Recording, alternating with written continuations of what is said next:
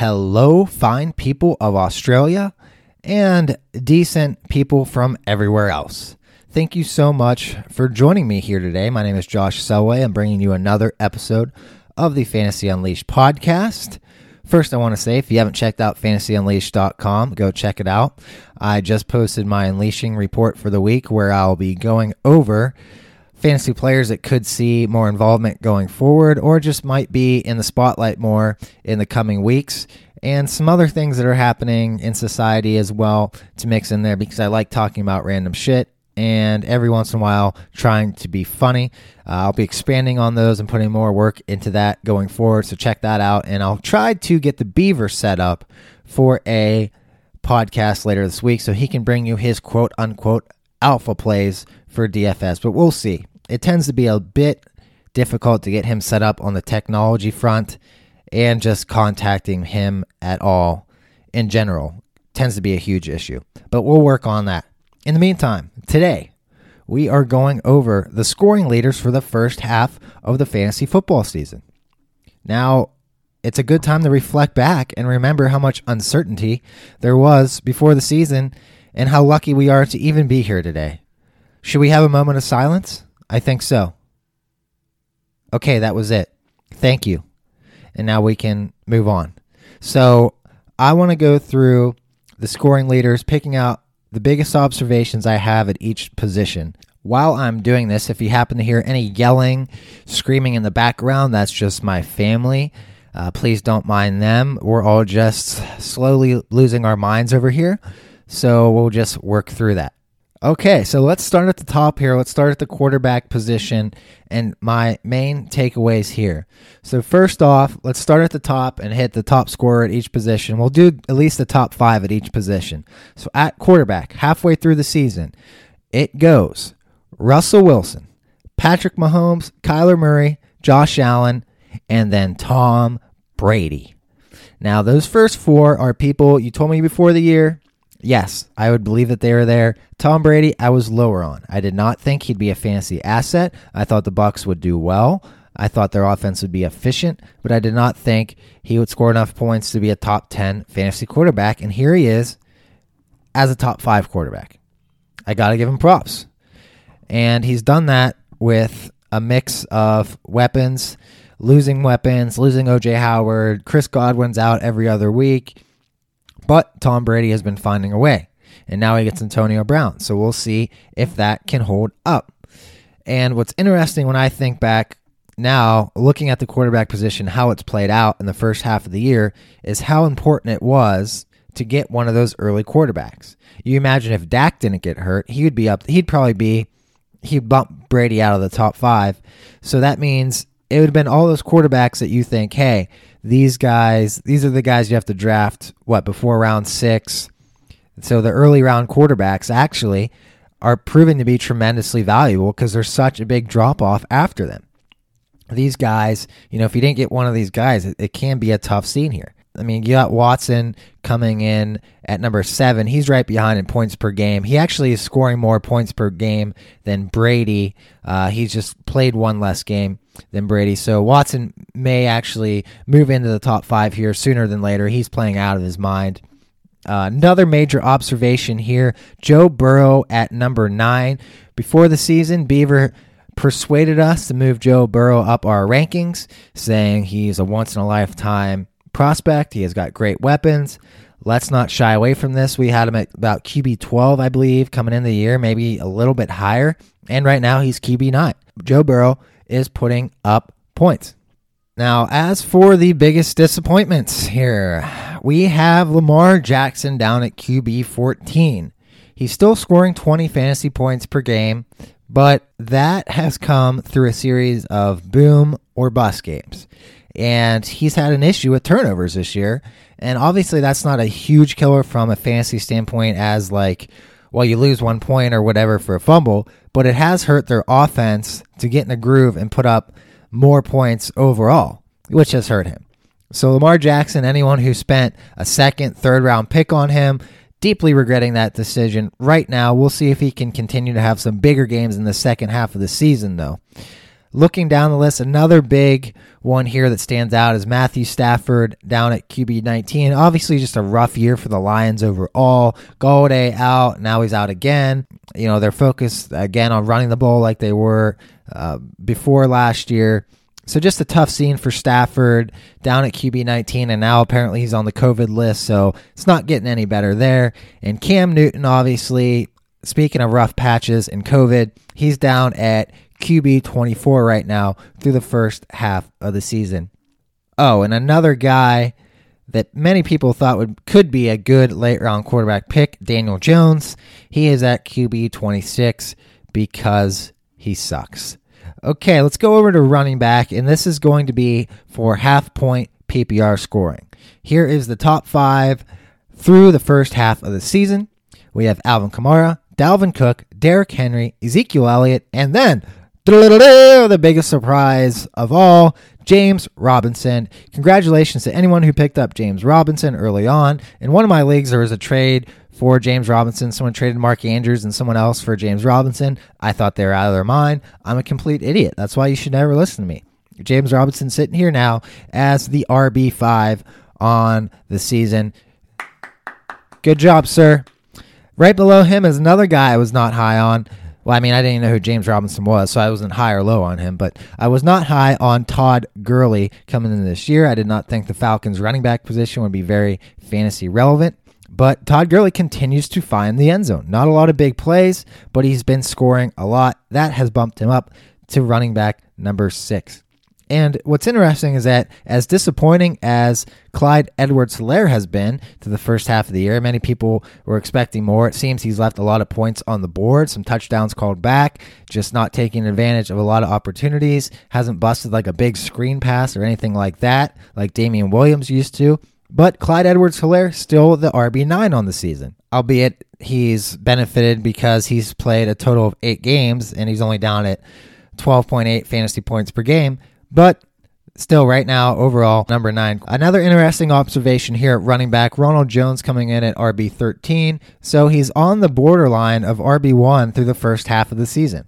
Now, obviously, Leonard Fournette seems to be taking over there as the main guy, at least from an overall snaps and touch standpoint. But, depending on where you took Ronald Jones, even that first half of the year could be worth that 6th, 7th round pick, depending on where you got him.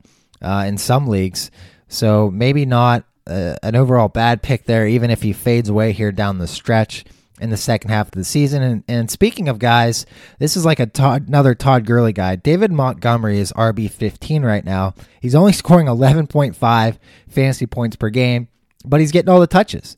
He's putrid. It's not pretty, but through 8 games for him, he's been in every single game, and he's out there. That's all you need from a running back, right? He's out there. All right, moving on to wide receiver. In half-point PPR, our top 5 fantasy scorers are Calvin Ridley, DK Metcalf, Tyreek Hill, Tyler Lockett, and DeAndre Hopkins. So out of that group, to me, the most surprising one, well, I guess it's just that you have 2 Seahawks in there. Not many people would be expecting that coming into the season. But again, if you would have told us that, probably wouldn't be that surprised. We'd say, oh my God, they're finally letting Russ throw the ball. And look what we have going here. 2 Seahawks in the top 5.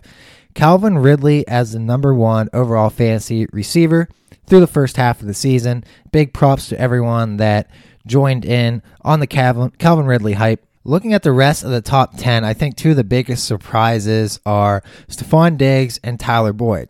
Now, Stephon Diggs is like a Packers situation where I didn't expect Aaron Rodgers to have good fantasy value, but given the changes they made in the offense that you could not foresee, he's become more productive. And it's like Buffalo, where you couldn't project that all of a sudden they'd go so pass happy and change their offense in all the ways that they have. What do you know? Stephon Diggs now one of the top fantasy wide receivers. He's at number 6 right now through 8 games, he's put up 14.3 fantasy points per game. Congratulations to anyone that got that value on Stephon Diggs during draft season. And Tyler Boyd's just soaking up the most valuable targets from Joe Burrow. I don't know if Tyler Boyd can hold this pace. He's got his bye this week. He's been really solid. And again, a lot of high-quality targets from Joe Burrow. I heard some analysts talk about how Joe Burrow really targeted the slot in college, so props to them for making that connection and getting Tyler Boyd, who was a 6th, 7th round pick. Good value there at wide receiver for steady production. Okay, going a little further down the list here, I think another interesting observation is that DJ Moore is still wide receiver 15. A lot of people have felt that he's been disappointing. He's only scoring 12 fantasy points per game, but he's still at wide receiver 15. So, he's not completely destroying your teams based on where you drafted him. Moving down the list a little bit here, we got some rookie wide receivers coming up now. Justin Jefferson is the wide receiver 18. You have Chase Claypool, who's the wide receiver 20. You have CeeDee Lamb, who's the wide receiver 23. T. Higgins, wide receiver 24. Brandon Ayuk, wide receiver 25. And guess who Brandon Ayuk is tied with so far? At wide receiver 25, Travis Fulgham. Through 5 games, he is the wide receiver 25, scoring 16.4 fantasy points per game. He is the James Robinson of the wide receiver position. And then rounding out the top 30 here, props to Cole Beasley, our late round wide receiver target in best ball. I don't even know how many shares. He's probably saving my best ball teams. Thank you, Cole Beasley. Great work there. Meanwhile, AJ Green is wide receiver 67. Fuck. All right, now let's hit on tight end real quick. The top 5 goes as Travis Kelce, who scored 119 points so far. The next closest is George Kittle at 79.6. Travis Kelce is in a tier of his own. He is absolutely smashing. And after Kittle, it goes Darren Waller, TJ Hawkinson, and Robert Tonyan. Not a great year for the late round tight end. Not a great year for tight end at all. It's been a complete shit show. We got Mark Andrews actually coming at number 6. He's obviously been disappointing. I don't know how many observations you can really make here at the tight end position. I think one of the biggest ones is that Jimmy Graham has been the tight end 9 so far. He was basically, undrafted coming in this year? But, for me, the biggest observation is that these late round tight ends, besides, I guess, Jonnu's been okay, but he hasn't, broken out. TJ Hawkinson's been definitely the best of all the late round guys. I guess he so far has been the breakout late round tight end, but, there really hasn't been one like we've seen years past with Mark Andrews and players like that. My big pick was Mike Gesicki, who's totally crashed and burned now. I still believe in his ability to catch a lot of touchdown passes. It just hasn't come to fruition. We'll see if Tua starts to throw a little more, if they find any type of connection, but I really doubt it. It's just not really happening here for Gesicki. He's stuck down at tight end 17. He's below Evan Ingram at 16, Hunter Henry at 15. Right now, Gronk's tight end 10, Dalton Schultz is tight end 11. It's been really tough at tight end this year. If you don't have Kelce, it doesn't really matter, honestly, now that Kittle's hurt again. And what's interesting is that how Kelce stacks up with the wide receiver position. As I said, he scored 119 points, which would right now have him as the wide receiver 5, ahead of DeAndre Hopkins on the year. So that is how effective Travis Kelce has been. If you have him in any FFPC league, you have to be totally dominating unless your team completely sucks everywhere else. So congrats to the people who took the shot on Kelce in FFPC, where it is 1.5 points per reception for tight ends there. Any other observations I'm seeing here for tight end? Not really. A tough scene at tight end. And we won't even bother mentioning the Irv Smith hype from the preseason that we were involved in. We don't need to go down that route.